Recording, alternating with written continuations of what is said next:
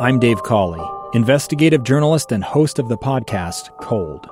Don't miss Cold's new Season 3, where I look into the unsolved disappearance of Sheree Warren, a woman last seen leaving her job at a Salt Lake City office in 1985. Police cast suspicion on Sheree's estranged husband and boyfriend, but never made any arrests or recovered Sheree's remains. Find Cold Season 3, The Search for Sheree, anywhere you get your podcasts. Inside Sources. Welcome back, everyone, to Inside Sources here on KSL News Radio. I am Boyd Matheson, opinion editor at the Deseret News. It is great to be with you, as always, as we are breaking down all things political today, particularly as it relates to the debate coming up tomorrow here in the great state of Utah. And I think we've got him on. Oh, no, we don't have him quite yet.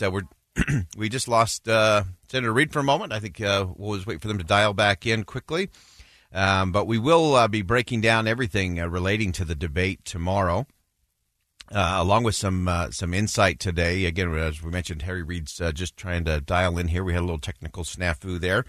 But as you look at how things are shaping up, really interesting to get into the minds of the candidates as as they do their preparation. We're going to do this at 11:35. We're going to do a full breakdown in terms of some debate strategy, what that looks like. How do you get your message across? How do you avoid getting sucked into bad conversations about topics you don't really want to discuss?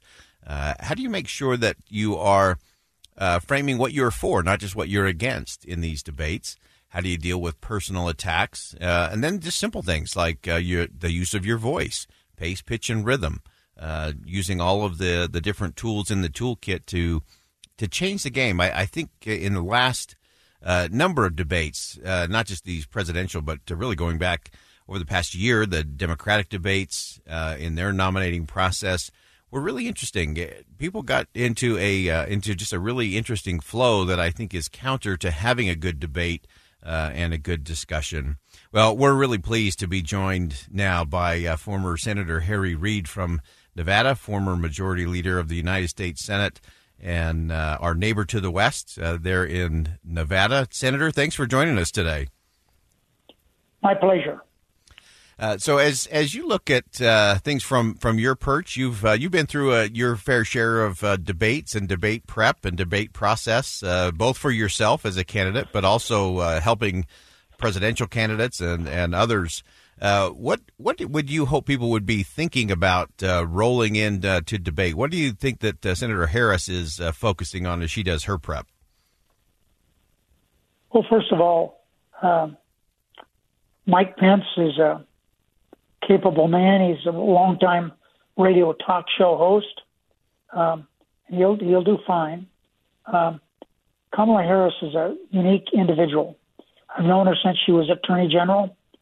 She's a district attorney in California, Attorney General in California, and she's noted for a number of things in her work in the Senate. But the thing that she's noted for more than anything else is her great ability to examine witnesses, her ability to cross-examine. She's just one of the best ever. She's very, very good. So I expect it to be a good debate. I think that Kamala will do very well. I think people will get to know her better. And I'm, frankly, have been impressed with her for many years. And as each day goes by, I'm continue being one of her big fans. That's great. Well, Senator, I want to pivot just a little bit now and talk about an institution that you worked in and loved and labored on for many decades, the United States Senate. You had a chance to talk about the Senate as an institution. And for a minute, just look back, if you will, and look at what is the state of the Senate today in terms of where it was when you were there, and what are your hopes for the Senate moving forward? I think the state of the Senate is abysmal. I think it's really something that we should not be proud of. I look at the Senate in the years when we had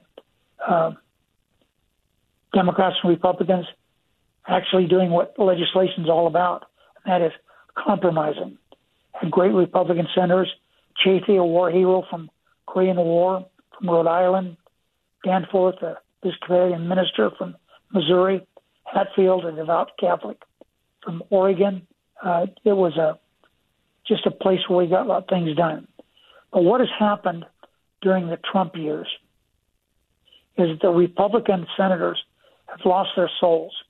The only senator that has stepped forward and done the right thing for the country on several occasions is Mitt Romney. The rest of the Republicans have been lapdogs for Donald Trump, and it has created a legislative body that just is not working well. The only thing they do there now is approve judges. They don't have debates. They don't vote on amendments. And as I've said, wrote an op-ed for the New York Times, the one thing that it has accomplished is the absolute denigration of the Senate by having 60 votes for everything. The filibuster is on its way out. It's not a question if, it's a question when it goes away. And I would say this. I think that the Republican senators are, I repeat what I said earlier, they are just not individualistic. They go along with whatever Trump wants, and it's created lots of problems. So, Senator, as you look at the state of the Senate, and I share much of that sentiment, although I probably stretch the blame across a little further, because it has been a both sides issue. I know in my time in Washington, it was commonplace to walk onto the floor of the Senate to someone just giving a speech to a camera and to a few interns and a few Senate pages, rather than having that real robust debate in front of the American people.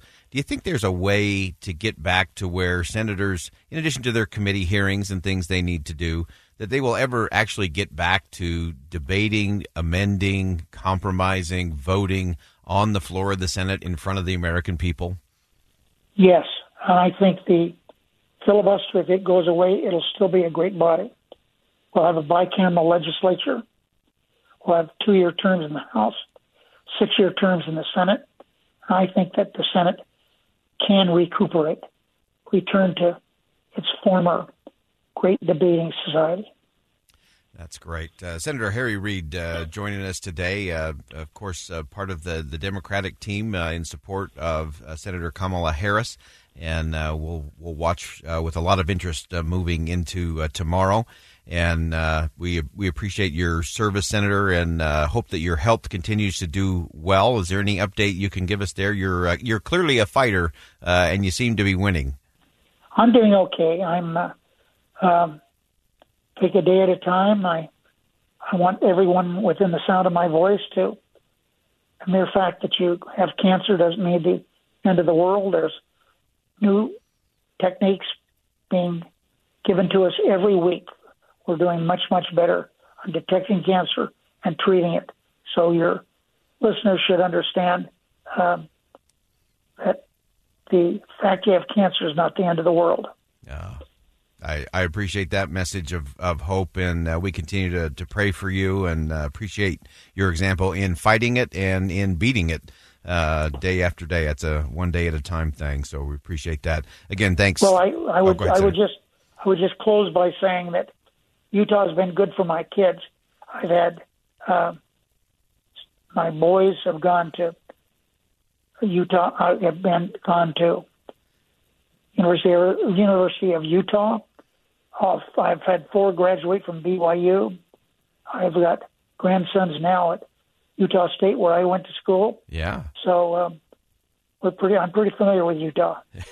That's great, and I think I think my favorite story regarding you, Senator, was when you were in Congress, and then just young Mike Lee and your son Josh. You locked them both in the garage as a little prank, and you may have to lock them up again. They're both lucky they got out. Very good. Hey, Senator, thanks so much for making time for us today. Really appreciate it, and best of luck, and keep at it. All righty, and that's Senator Harry Reid joining us today, and we do wish him well in his fight against pancreatic cancer. He has fought that very bravely and is doing great. It's great to hear his voice, and I do remember the story, and I've heard it told both from Senator Reid's point of view and from Senator Lee's point of view. He was a teenage boy, and he and Senator Reid's son, Josh, I believe it was, were goofing around and ended up in the garage, and Senator Reid just went and locked him in. So he's, as Senator Reid said, they're lucky they both got out from that one. So anyway, always appreciate his perspective, and really interesting. I do think it's interesting in looking at can the Senate be rehabilitated? Can it be restored to a great deliberative body? Harry Reid was absolutely right. The Senate is doing nothing other than getting some post offices named and getting some judges through. That's about the extent of most of the work that's going on in the Senate right now. And I blame both sides of the aisle on this. It is a paralysis in the Senate that needs to be remedied. I'm not sure getting rid of the filibuster is the right model, but it is one to talk about in terms of what is going to jumpstart it. I actually think if both houses of Congress would just reclaim their right and their responsibility to legislate and stop passing these bills with wonderfully sounding names, and then in the text it says, and we bequeath all the power to write, administer, and enforce whatever the law is to XYZ department.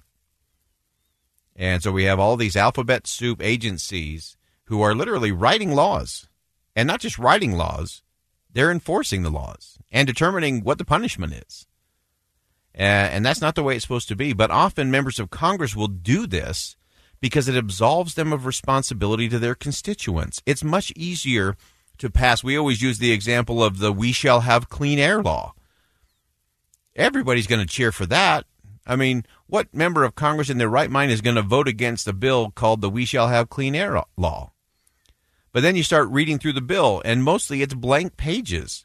And the pages all say, we hereby bequeath power to write this law, enforce this law, and determine the penalties of not abiding by this law to the Environmental Protection Agency. And then when a constituent comes to a member of Congress and say, hey, this regulation is crazy and it's killing my business or it's hurting my family, the member of Congress can say, hey, I just voted for clean air, not my responsibility. If you got a problem, you go talk to EPA. And guess what? The EPA, those folks are not elected. You can't vote them out. They work there. And so that's where a lot of the frustration is, but it is because the Senate in particular and the House together continue to abdicate their power and authority to the executive branch. And that's got to stop. And then I hope that we will get to a point that we can have real debate. Give me 100 senators on the floor of the United States Senate. Give me 100 of them. And give them to me for 3 or 4 hours a day. On the floor, everyone, in their desks. That's what those desks are for. And then let's debate. Then you can give a speech if you want. You can offer an amendment. Imagine an amendment process to make a bill better. And then debate it and compromise and amend it and vote again and do it all in front of the American people, rather than what we're currently getting, which is just a lot of puff and smoke and distraction, and followed by backroom deals, 11th hour negotiations that nobody sees, and votes in the middle of the night that passes sweeping legislation in the trillions of dollars. We got lots more to discuss. Stay with us here on KSL News Radio. I'm Boyd Matheson. We'll be right back.